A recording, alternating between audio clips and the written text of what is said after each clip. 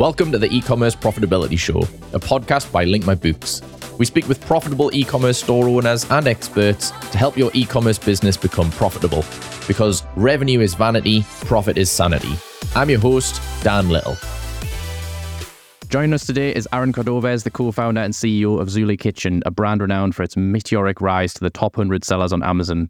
Aaron's journey in e-commerce is nothing short of inspirational. Starting as a coder, he ventured into Amazon, selling as a side hustle in 2015, aiming to earn an extra $500 to $1,000 a month for his family. His deep understanding of data, algorithms, and consumer needs catapulted this side hustle into a massive success, selling over $200 million worth of products online. Beyond his role at Zulay Kitchen, Aaron is a prominent figure in the e-commerce community, providing select Amazon consultant and sharing his extensive knowledge through his website and the Aaron Cordovez Show. His approach to e-commerce is holistic, combining innovative product development with efficient operational strategies. Aaron's insights into profitability, especially in the competitive Amazon marketplace, are invaluable for both new and established e-commerce entrepreneurs. With his pragmatic advice and proven track record, Aaron is a guiding light for anyone looking to succeed in the world of online sales. Aaron, it's a pleasure to have you on the show today. Damn, that was the best intro I've ever had. Thank you guys. Thank you, your team. That was amazing. I approve. We could just end off here. That'll be perfect. Yeah, that was quite a mouthful indeed. Good thing for post-production, eh? So to kick things off, could you share with us your core philosophy or approach towards driving profitability in the e-commerce space, especially for a brand like Zulay Kitchen? So, there was this viral article about garlic press sales because we're the number one garlic press seller. Someone analyzed from the outside and they said, hey, we lost, $300,000 on selling garlic presses or $200,000 or whatever. But it's actually miscalculation.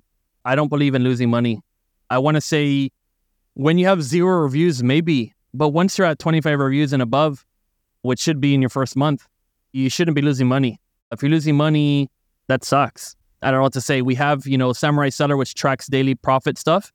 And we made that because when we were focused just on revenue, we literally almost went bankrupt. At one point, I was making less money when I had 4 employees than when I was an employee myself. I didn't realize how far off in profitability I was. We didn't have profit and loss statements monthly. I probably had one, I guess, for accounting purposes, but I never looked at it for yearly. And you're nowhere without profit because profit is what you get to actually use to grow your company. You could sell $1 million, $2 million, $10 million. I know a seller who's 20 million plus and had the negative year of profit, like literally the entire year, tons of staff, products, and they're negative. I do not believe in that. So for product launches, sure, the first month, if you're going to lose money, that's okay. Maybe 2 months. But we try to keep, even at launch phase, we like to keep it around break even.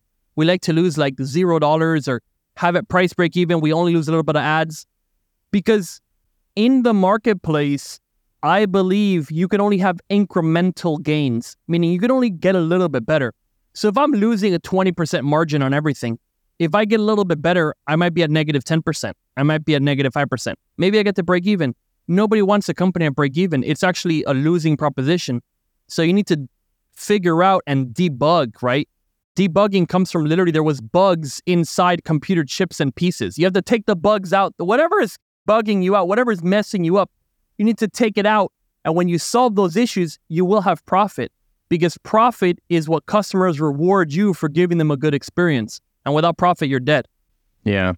And we talk about this a lot on the show, actually, that revenue is vanity, profit is sanity. So it fits in well with our approach as well. So I think considering your impressive journey from starting as a side hustle, where you wanted to earn $500 to $1,000, which is pretty similar to my journey, to be fair. I didn't get quite as far as you did, but it's by the by. To becoming a top Amazon seller, how have you strategically evolved your brand to stay ahead of the market trends while maintaining high profitability? So the beginning was obsession, personal obsession, where I wanted to win. I wanted to have a better product. I wanted to deliver better results.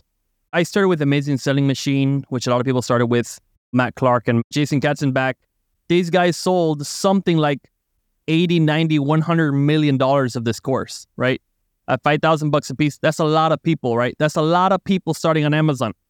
But you take any course, right? Even my course, right? anybody's course, you can go into it and there's information. Those are tools, okay? Those are not your only tools. You have a lifetime of experience. You have a lifetime of things. My mom, right? My mom, her name is Zulay, right? Zulay Kitchen's named after my mom. I remember when I was maybe 11 or 12 years old, my mom was doing a business deal and she bought some products. This is pre-Alibaba. Alibaba didn't exist. She bought some products off some website of some person in China. And she bought some MP3 players, okay? If you guys remember MP3 players, probably some of this audience literally doesn't even know what an MP3 player is. This is before you had the iPhone. You had a little thing that literally just played audio files, right? And so she bought a huge box of MP3 players from China. She must have bought 400 or 500 MP3 players, I don't know, $10 each, whatever it was. It was a lot of money for her at the time. And she got them and they were 90% defective. Like they didn't even work. Right. And I'm a little kid there and she's telling me like, we got this. And she's on the phone cussing somebody out. These products are garbage. Like she's really, really so mad because she wasted her money. And what that showed me is like a kid is like, listen, why would you do that? Why would you screw over a customer? You made money once. You made quick money off my mom, right? Single mom, 2 boys. Like that's sad. That's bad business. But it's also very short-sighted. Because you could have had a customer for life. You could have had a customer that was with you for years, but instead you went after, okay, I just made $3,000 scamming somebody, right? Selling them garbage. Where are you? You're nobody. You create hate. You create bad will. And it's not just bad business. It's bad for your life. It's bad for you as a person. What are you delivering to the world? So just growing up around an entrepreneur, my mom, I saw how important it was to actually do a good job. And how much of a difference it made when you screwed somebody over versus you actually did something that was valuable. So one of my tools was that, just a mentality of doing something. So when I did Amazing Selling Machine, when I did any course, masterminds, events, whatever, I go with, hey, let me learn the technical side of Amazon, but I can never forget the North Star, the guiding principle, which is what value am I going to actually bring to the market? And when I started Zulay Kitchen, I said, my products need to be better than the next guy. My products need to be so good that if we disappeared, people will miss us. And that was a piece that I added to all product development that I said, I need to be better in some way. And if not, I have no purpose in business. And so I think that foundational piece helped us a lot. I really like that your products need to be so good that if you disappeared, people would miss you. That's a really good mentality to have, I think. So that's one of the ways that you differentiate yourself from the market, because as you've said, there's like thousands of people have gone through Matt and Jason's course and have learned to be an Amazon seller. So what are the other ways that you stand out from the marketplace? So I want to say it's the staff, the team. There's this a bit of like the hustle mentality, and I think you should hustle. I think hustling is good. I think there's no problem working if you're working 80 hours a week. I have no issues with that. What are you missing so bad? Okay, you didn't watch the last Reacher episode. What really is your life going to change for you to work another 20, 30 hours? Really, a lot of times nothing changes, particularly if, you don't have children or you're single or whatever. Like, what are the things you're missing is not a lot. However, there's a way to multiply that, where if I have 10 people on my team that are sold on the vision, that have an upside with me, that are doing something together with me, I'm not working 40 hours a week or 80 hours a week. I'm working 400 hours a week. I have a scalability aspect where I can multiply that. And a lot of sellers, particularly around the $1 to $3 million mark, they get to $1 million, they get to $1.5 billion, $2 million, whatever it is, and they're very happy. And hey, you could be very happy with that and stay there. Better for me. It's better for me that you stick around the 2 million mark, right? So no problem. Like, keep going. So for me though, I thought, why get this far? Why get so close to what I would consider greatness, right? Greatness is by definition something far above the average, right? Above and exceptional, something that is beyond average. And the thing is that when you get like just above the halfway mark, right? Like you're at $1 million, at $2 million, you're in that range where you're already close to quote unquote the top, but you're not taking that step to get really exceptional. But you have all the skills. If you could get one product to $500,000, you literally know every single step for you to also make a $100 million company. Because all you need is 200 of those products doing $500,000, and you are officially a $100 million seller. We almost hit $100 million this last year, right? With all our brands and everything combined. just shy of 100 million this year. I mean, I think it'll be really crazy if we didn't hit it. So I really, really believe we will this year. And it's like, the skills are the same. The launching the products is the same. The images are the same. The ads are the same. Like, a lot of the skills are the same stuff, but it's multiplying. And how do you multiply? It is with a team. You cannot scale to 100 million. You cannot scale to exceptional levels without a fantastic team that is on the same page with you, that has similar goals to you, that believes in your vision and your dream that you're putting forward. So I think the team, it's the unlock really that people are missing. Yeah. So a couple of follow-on to that then. So how do you find these people? And then you mentioned that they are in it with you. They get upside. Are you talking about shares in the company that they acquire those? Or is it like bonuses and when good performances? How do you do that bit? So we implemented this, I want to say 2 years ago, maybe 3 years ago, where we have a profit share. So the way that we do our profit share system currently, and we're changing it, and I'm always trying to think of ways to do it. I haven't yet given shares in the company. I'm sure there's ways and times that you can do that. The reason I don't like to give shares in the company is, let's say the person works for 2 years, they have a share, then they leave, and they keep the shares with them. So I feel like it's a bit of a lost opportunity. Again, I can't say I know all about this because Jeff Bezos did it that way, and he's, richest man or second richest man in the world, the way you look at it. Elon Musk did the same thing. So clearly there's a way to do shares, but I haven't had success with that. The way that we've done, and again, maybe there's a better way. I'm sure there's a better way. But the way that we've done it is we go, hey, if we're more profitable this month, take it January. We're now in January 2024. If January 2024 is more profitable, has more net income than January 2023, then everybody gets a bonus, okay? And we do I make it tiered. So at the beginning, I just had one system. If it was up, you get a bonus. Now it's like, hey, if we're up 5%, you get, some bonus. If you're up 10%, get a different bonus. If we're up like 20 or 30%, the bonus literally triples. Because what happens is, let's say you're paying out 4% of the company's profit, right? 5%. How much are you going to pay out as a bonus to all the staff? Well, if you're up 30% and you're only paying 5%, you're up, dude. You're actually winning, and everybody wins because I've been in a job where you cannot change your income whatsoever. And I don't really love that because I feel like, hey, I did all this stuff, let's go with this. And then I go and ask for, let's say I'm asking for a raise and I can't get a raise. And I'm like, well, I worked in a startup before in programming. And even if I do a good job, it doesn't mean the company's more profitable because the company's losing money, as you know, that experiences. So it's like, okay, so I go, hey, let's become more profitable. This is how I can make the company more profitable. That would be my suggestion. And they're saying, no, we don't care about profit. And I said, damn it. But then, okay, you don't care about profit. You don't care if I make the company more profitable. How the hell am I going to make more money? So it's tough. So even if you excel, I'd like if people excel and they do something extraordinary, they get back more than average or higher than average pay, right? I mean, it's kind of a simple concept, and there's no way to lose if you're a percentage up and then you pay less than the percentage that you're up as a bonus, because then we're all on the same page. That was the first question. Second one, you asked me where do I find the people. So it's a bit of a tough one. So one thing, my wife does a lot of the hiring, Whitney, and she is kind of on the lookout for people. Maybe she's known in the past, or she knows somebody who's working somewhere. We kind of know of a person who's doing very well. And one thing that has worked well for us is poaching, right? Getting people from positions that are doing well. And again, she kind of disagrees with me on this because maybe the majority of our staff are not poached, right? We actually have a small percentage that are poached, but I think a lot of good staff have been poached and taken from other companies. So I like to talk about this, and my wife sometimes disagrees. But if somebody is doing so well at their job and they're so happy and they're doing fantastic, wouldn't that be the best person probably in your company too? As opposed to somebody who just got laid off, somebody who's unhappy with their work. Because if they have that kind of track record, they might be unhappy in your work too.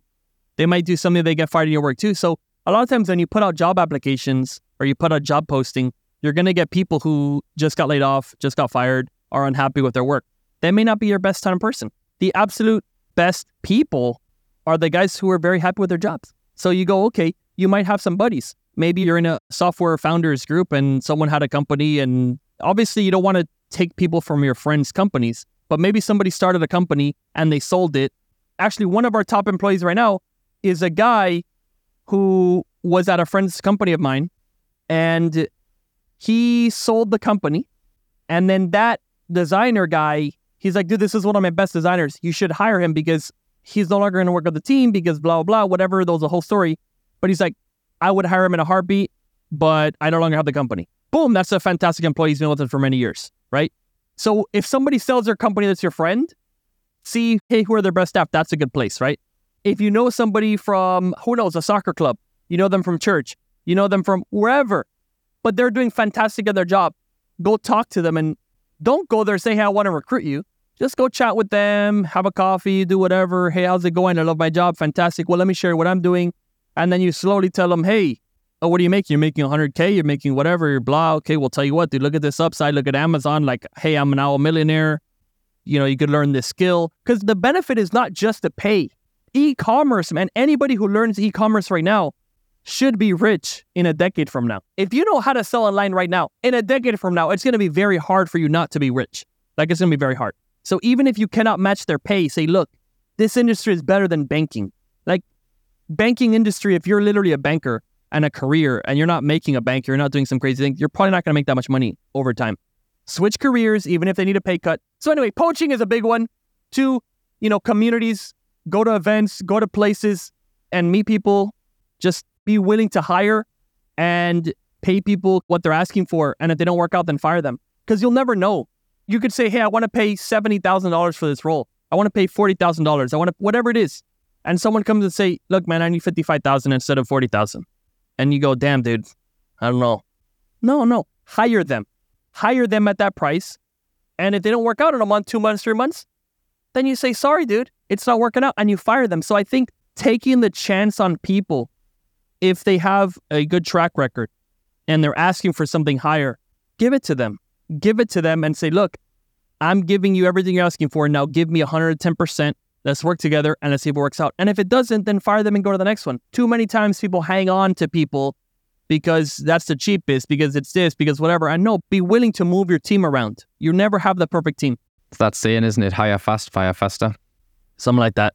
So sticking with cost, how do you balance your cost management for innovation in product development in terms of ensuring that the new products not only meet the demands of the market, but that they're still very profitable for you? How do you manage that? Changing and updating products. We're spoiled.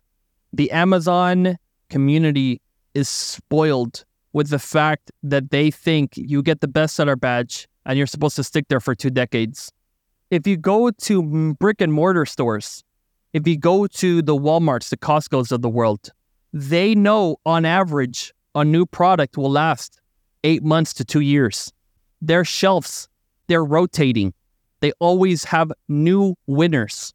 Amazon, because of the reviews, has a fake weight to old products. But really the customer demand, if you're not innovating your product, it will become an old seller that nobody wants anymore. It's going to happen. The best sellers do rotate, not as quickly as in brick and mortar. In the retail stores, they will shift. Every 2 years, the new products will be on the shelf. Like, they're not the same ones. Even Monopoly, dude. Think about kids' games. Monopoly, probably the biggest, longest selling board game of all time. They don't have the same Monopoly, bro. They have Star Wars Monopoly, Cocomelon Monopoly, the UK Monopoly, Australian Monopoly. Who knows? Like Tom and Jerry Monopoly, right? A cartoon, Power Rangers Monopoly. They do all this crazy stuff. Hasbro, top toy company in the world, they know you cannot just take the profits and take the sales from a product you made 5 years ago. You need to continually develop them, continue to add, because you will die otherwise. And on Amazon, you're spoiled and you think because you have 10,000 reviews, nobody can come and eat your lunch. And you sit there and you're like, I'm going to take this, I'm going to live on the beach. No, dude, sorry. That product is going to get eaten unless it develops and moves forward. So yes, you have a bit of a handicap because you have more reviews. So your new developments should do better because they have more reviews. And a lot of times you can share those reviews legally, right? If it's a true variation. But if you're not innovating, you will get left in the past. And your profit will get less in the past too, right? That's what's going to happen. So taking your garlic press as an example then, how many iterations of that has there been over the years? So right now we're adding 3 colors to that listing. We added the little peeler. We're doing a new thing now that's not out yet, which I don't want to talk about right exactly this second. We have always new variations. We have 6 different models of garlic presses that we've released. We have the tool-worn garlic press. We have stainless steel. We have the zinc alloy. We have different coats. We have different combos. and you try it and you hit the market. And one time we were going to get overtaken. We got the badge because we tested the product. And actually, my wife literally was like, I hate the top garlic press. The top garlic press at the time was, I think, Alpha Grillers. Alpha Grillers is a brand. The little piece on the inside comes out. It was a top seller for a long time. My wife hated it, right? So I go, good, that's good feedback. Let's do the better one. So which one do you like? And we tested a bunch of samples. She said, this one's the best. It's fantastic. I love it. I'll never get rid of it. And good. Bing, bing, bing. Like, that's our winner. Okay. From a real customer, I'm going to change the market from people hating the one that's selling the most to people loving it. Because, my wife, again, she's one person, but she's indicative of a customer who's using the garlic press. So we changed it to that model, and it took us a while, and then we got the bestseller batch. But then, I want to say maybe a year later that, someone got our similar model, added some stuff, did whatever, and then they eventually took the batch. But when they were coming up and we saw them, we said, okay, well, we need to do little add-ons like they're doing to defend. We need to continue to upgrade. So we made an offer that was better than their offer. We added another 4 colors, right? And then we went heavy, and then we got the badge again. So it's a continuous battle where you can see where people are coming and see what they're doing to try and beat you, and then see if you then beat them. And it's a continuous improvement battle where in the end, the customer wins because the product has to improve. The product has to improve. Yeah. Did you ever find yourself competing on price at that point, though, when you got new competitors coming up? Because I know when I was selling back in like 2014 to 2018, a lot of it was price driven on the products that I sold that were sort of around the same price mark, I reckon. Is it like very price sensitive, or how are you battling that? Yes and no. So customers will always compare products. Always. At least in Amazon, right? Not in your grocery store where you only have one garlic press available, right? You're going to grab it. On Amazon, they're going to compare. So if the products are identical or almost identical, they're close, then you're going to compare on price. The times when you don't have to compare so much on price is where your value is higher or better in some way, right? So ideally, you want to do some sort of intellectual property. If you create something patented, if you create something special, if you work with the best supplier, you get an exclusive deal where you can develop product, make them actually better. Like our frothers last longer, I want to say, than any other frother on the market. Like we've tested it. We have, I don't know, this is our 11th iteration of the motors. We work on these motors hardcore. But that factory, our improvements only apply to our frothers because they do not supply to anybody else for Amazon, period, right?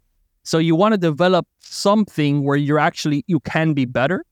And even then you will still compete on price. Some people come in and just go crazy. And, yes, our prices go down. But we'll see next year, probably coming up in February or March, we're going to have an update where I think we'll be able to raise our price significantly because we secured a really, really cool improvement to the product. So, yes, a lot of times you will compete on price. And so it's like, how do you counteract that? We need to find something better and do something better. Can it always be found? No. And sometimes, hey, we've had products where we start losing market share. Absolutely. This is life. So luckily, we have enough staff where we're going to add enough products. And even if we lose here or there, or we lose on a couple of products, overall, we can still grow because then maybe new markets, we grew there. And then who knows? We'll work on R&D and see if we can make something better than the competition. Yeah. Hypothetically then, so you've got a listing that's sitting in the bestseller position at the top of the list, and you've got a new competitor that's starting to take market share away from you because they have a lower price. Let's say the products are almost the same. What's your mentality then? Are you thinking, okay, well, I'm going to start to try and differentiate in other ways, and then how do you sort of portray that to the customer? Or are you thinking, well, actually, I would rather maintain my number one status, so I would reduce the price in order to maintain that?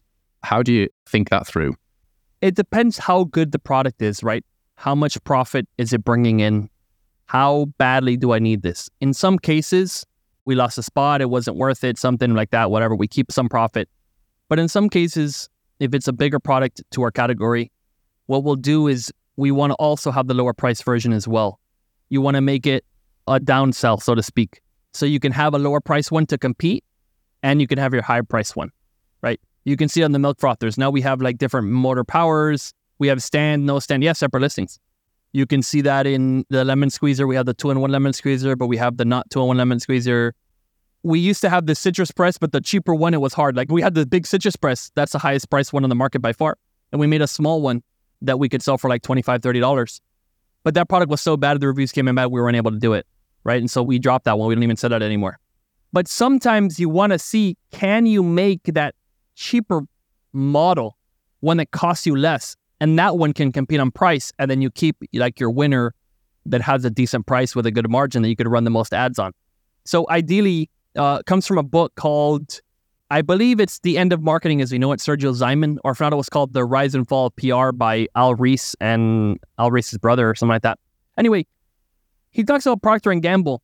Procter & Gamble, probably the most successful consumer products company in the entire history of humankind, okay? What they do is that they launch competitors to themselves to take their own market share. And the concept is, if you can take your own market share, then it means someone else would have also been able to take it. So they literally launch like competing brands and competing products to their own and try to take it forcibly. And if they literally can convince a customer to go with this other newer brand, then it means their position wasn't strong enough. They need to strengthen their position somehow. And if not, now they cannibalized it instead of a competitor cannibalizing it. So this concept, I apply this to Amazon as well, which is, hey, I'd rather take my own market share with a cheaper product than a competitor coming to take my market share with a cheaper product. So you want to have the highest price, you want to have the premium version, you want to have the middle version, you want to have the lower price version. Now, maybe that's not starting out. This is, again, for products that you already have established. It's already good. It's in one of your core products. We call it our hero items. It's like our 80-20. It's the 20 of the 80-20. Those items you can defend in that way. You're not going to do that for every product in your catalog. So thinking about positioning then, you mentioned that obviously the positioning of how Procter & Gamble sort of position their products. How are you doing yours in terms of your brand with Zulay Kitchen? What's your niche that you're going after? You know, I haven't thought about it too much, but I want to have the lowest price. I want to have the middle price. I want to have the highest price. I want to have exclusive versions. I want to have crazy ones. I want to have crazy packaging. I want to have the gold stripe on it. I want to have 24 karat gold sprinkled on like a garlic press, right? And let's say I can sell that thing for like $50, right? And then I also want to sell a middle one. And I want to have the cheapest, tiniest garbage version. If somebody wants a $5 garlic press, I want to be able to give it to them if it's possible. And on those really cheap ones, sometimes I may not want to put the Zulay Kitchen name. So maybe I want to have an off-brand, right? That if the product is so bad, it's like almost like a dollar store brand name, right? Not that it's garbage, like Walmart has their brand called Great Value. You don't think Great Value is like a bad brand, but it's just, you know, that you're going to get a low-cost item that's probably not as good as the other one. So you know that it's not as good. So I don't always like to make the cheap price one Zulay Kitchen. We made off-brands like Simple Craft. We just purchased a company and we're probably going to use that company as like the lower brand name item. That way we can have the lower price without kind of tainting the brand name. I want to have all the best, the medium and the top Zulay Kitchen. And then we have other brands of ours to fill in that super low price gap so they come to expect it. Because the brand name is supposed to mean something. And I want Zulay Kitchen to mean best quality, best service, lifetime warranty, we'll take care of you.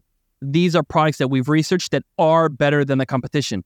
And the ones where we're like, hey, we just want the cheapest one, we're going to use a different brand name for that long term. We weren't able to do that. Some items we have really cheap in Zulay Kitchen that are just a low price. But overall, this is what we want to do. Yeah. I actually saw that on LinkedIn that you were looking for other brands in the Amazon space in the kitchen market to acquire. That was quite interesting, actually. I've seen the aggregators come along and buy other businesses, but I've never seen actual Amazon businesses buy other Amazon businesses. So that was interesting. How's that going?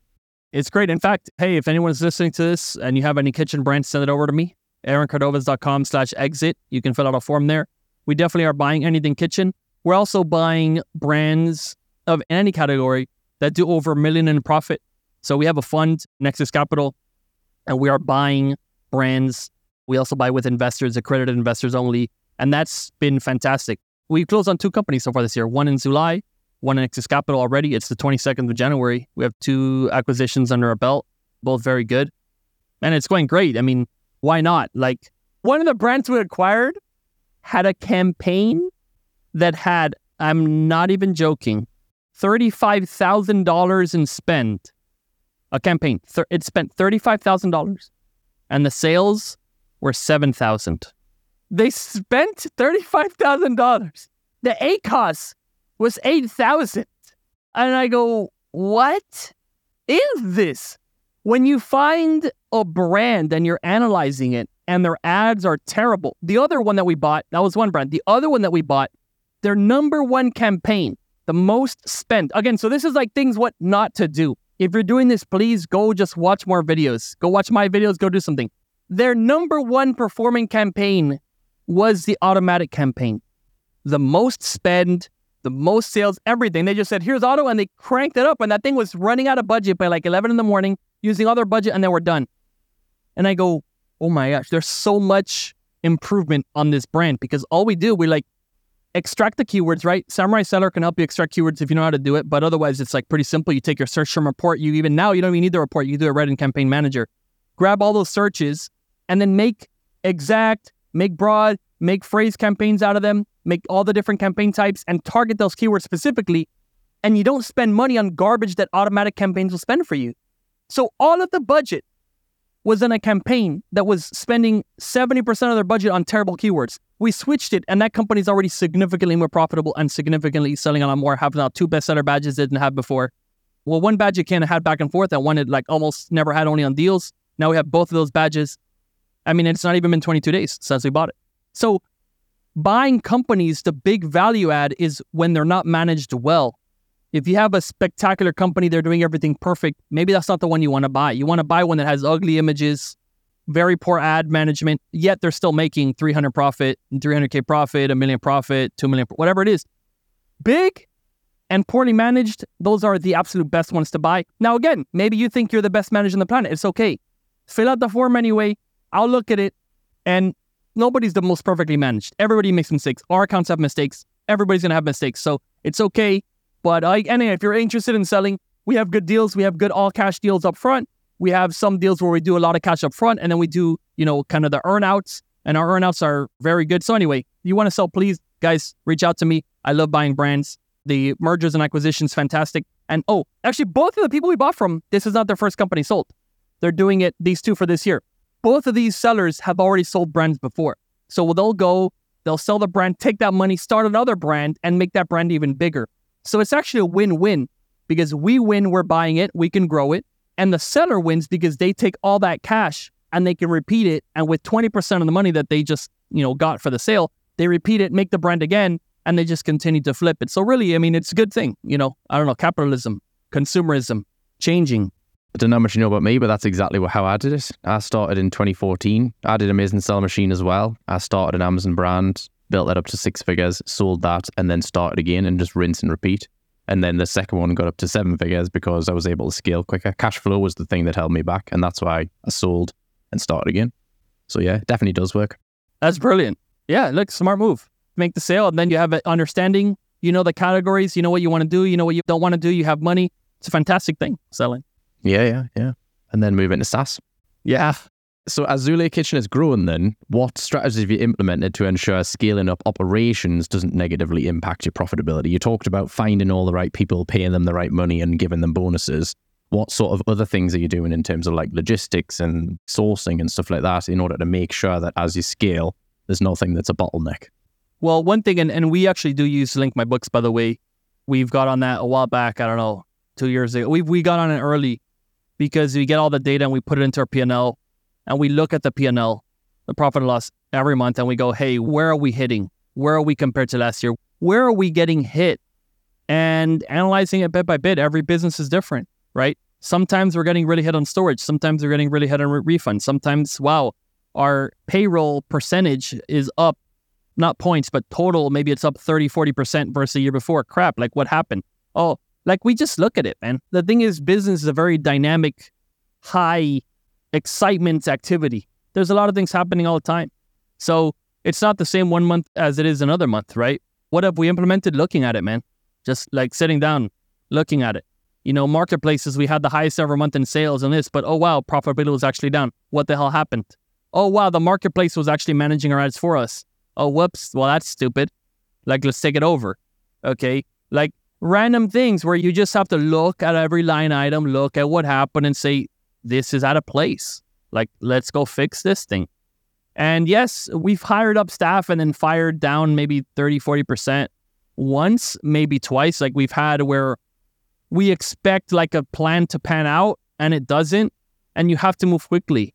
If we hired 20 people and the revenue and the profit didn't change and didn't improve, we probably made some bad hires. and we got to scale it back. And these are people's lives, and I'm fully aware of that.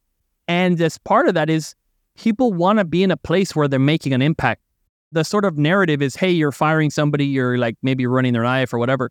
But I believe if it's a bad fit for the company, it's also a bad fit for the employee. If you're not bringing value to a company, you're not shining, you're not excited about your job, and you're kind of dragging it out, and it's not product oriented, maybe getting fired is the best thing that happened to you, because now you found a new location where you're going to better be fit and you're going to better shine. So sometimes, look, man, it is a business, and we take care of our people, we take care of the customer, and we know that it's not for everybody, right? We're not a charity, right? We're actually a business, and we need to be able to achieve our goals as the number one priority. So I don't know, man, just look at it with that kind of eye of like, what is all the line items and where are we losing, and analyzing it that way. Yeah.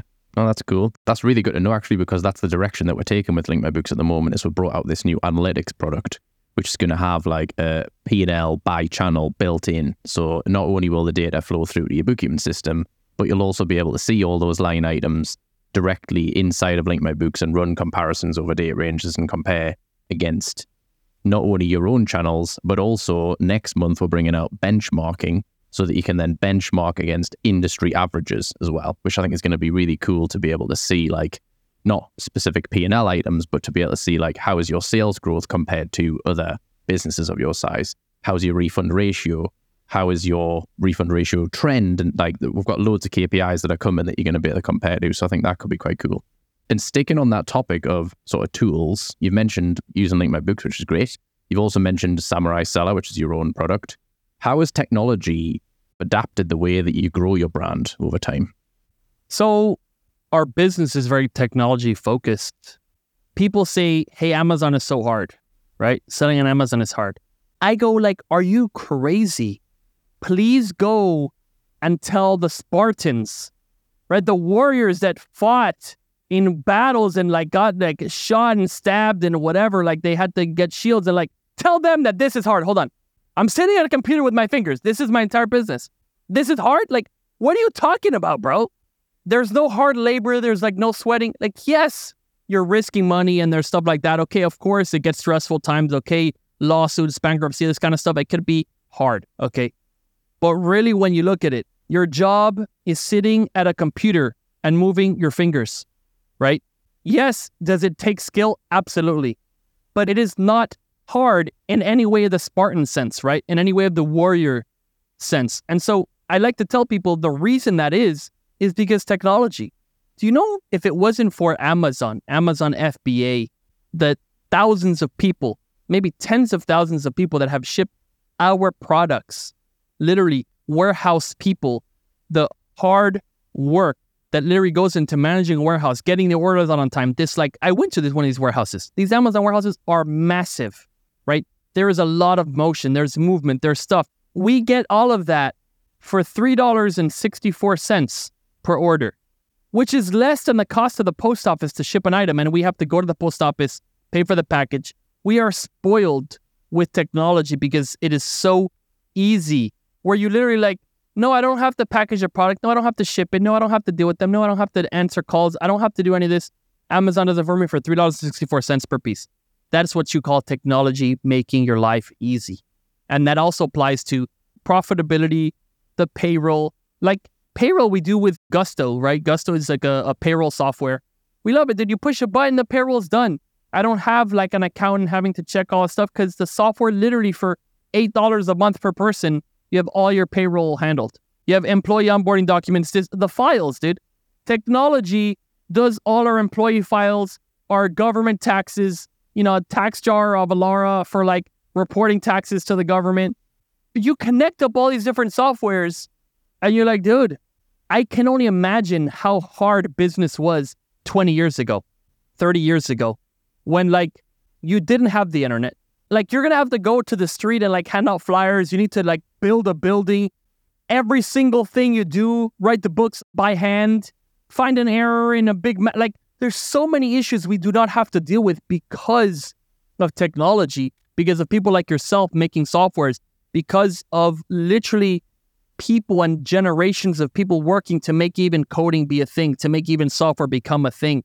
We're resting on the shoulders of other people that have worked hard to make our lives easier. And all we have to do is learn how to use these things, learn how to type, learn how to do a couple little things, and hey, we can be successful. Move the mouse in the right direction, bro. Write the right keys. And then people literally in China are going to build and have factory workers and labor and teams and everything. You paid $1,500, bro. And you got a product live on Amazon for $1,500. You don't have to travel to China. You don't have to pack anything. You don't have to lift a hammer. You don't have to put a package. You have to do absolutely nothing. And people say, this is hard. Go read the story of Nike, the founder, Phil Knight, Shoe Dog. For this guy to make a pair of shoes, he had to fight for his life, go to Japan, meet with people, make deals. It took him, I want to say, a year of hard work, asking, researching, calling, going out with no money to a country where he had nothing to try to make one first order of shoes because the suppliers are that hard to get to. Now, any single person with $500 can go and make a pair of shoes. Maybe not $500. I don't know how much it costs. I'm not in the shoe business. But tell me this is hard, bro. It's not. We're in a technological age where people have worked so hard to make our lives easier, but we need to have the skill to take advantage of these tools. Yeah. What's coming next then? Looking to the future, what are the emerging trends and opportunities you see that are going to be pivotal for brands to sort of increase their profitability in the e-commerce space? I think it's learning more than just Amazon. I think that the Macy's of the world, the Kohl's, there's other marketplaces coming up that I think at some point might give Amazon a run for their money. The big benefit that Amazon has right now is the shipping, right? And of course, all the Prime members. They have the Prime members, they have the shipping, they have this easy access. But TikTok coming up, TikTok is gaining eyeballs. Yes, they are absolutely Chinese, but a lot of people, my daughter, she's 9, she just turned 9. She was telling me she got these shoes or something, and her friends asked her, hey, did you get that on TikTok Shop? These are 8-year-olds asking, hey, did you get that on TikTok Shop? What the hell is this, bro? I don't let my daughter be on TikTok. It's like they're talking about it as if it's so cool because this is the Gen Z, whatever, era. There's going to be people taking on Amazon. And hey, will they have the shipment and delivery? Maybe not. But at that, maybe people will change their mind that they don't need it same day or next day. And they're okay with 2 days or 4 days or 5 days. And if that becomes more normalized, hey, they might be losing market share to a lot of other places. The Walmarts of the world might get cheaper pricing. They might get different brand. We don't know. So I think the big value add is expand past Amazon. Learn how to create your own attention. Learn the ads. And we haven't done that well. We're not very good at Instagram Reels or the TikToks or Facebooks of the world. I'm learning that myself. That's next for me is we need to learn that. In fact, we're doing a collaboration with a pretty big influencer right now. Actually, a couple. I've literally had meetings with influencers over the last month, several of them pretty large influencers, people that reach millions. And hey, how do we do brands? How do we do partnerships with people who can get attention? Because right now, Amazon can get a ton of attention, but the day that Amazon stops getting that attention is the day that you go, oh, I have to create my own attention.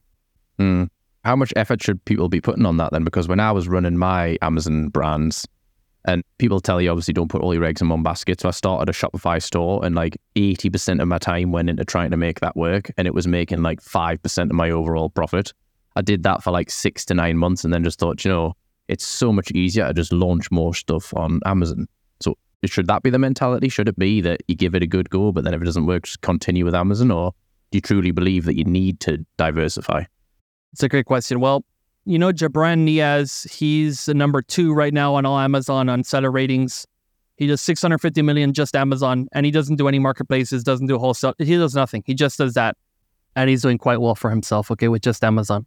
So I think you must know and learn Amazon first before even trying to tackle anything. If you're not making profit on Amazon, do never do anything else. The way I've done it is we're making the team big enough where I can have people dedicated to that and they're learning it. And then I'm going to see if I can get enough people launching new products, spending my cash on new products, the company's cash on new launches, and have that everything going so then I can focus on, hey, what is the next thing? And the answer came from what is the future? like right now, the majority of our sales and profit comes from Amazon, but I don't think it'll be that way forever. So it's more about the future and about being prepared for it. But the best way to be prepared is to have enough bandwidth, to have enough profit and enough spectacular products on Amazon where other marketplaces will work well because you've actually developed the product. Your resource, the thing that is valuable, is your product being better. If you did that through Amazon and now you have a superior product, when you go to the marketplaces, and Shopify, you have to develop your own interest. Luckily, on other marketplaces, right, like Macy's or Kohl's or something like that, you have already customers, right? I would say that's easier than doing Shopify. Shopify is its own thing in its own world. We haven't done that. And you're lucky 5%. We have less than 1% on Shopify. And so I would say until you're profitable and until you have staff, don't do anything but Amazon.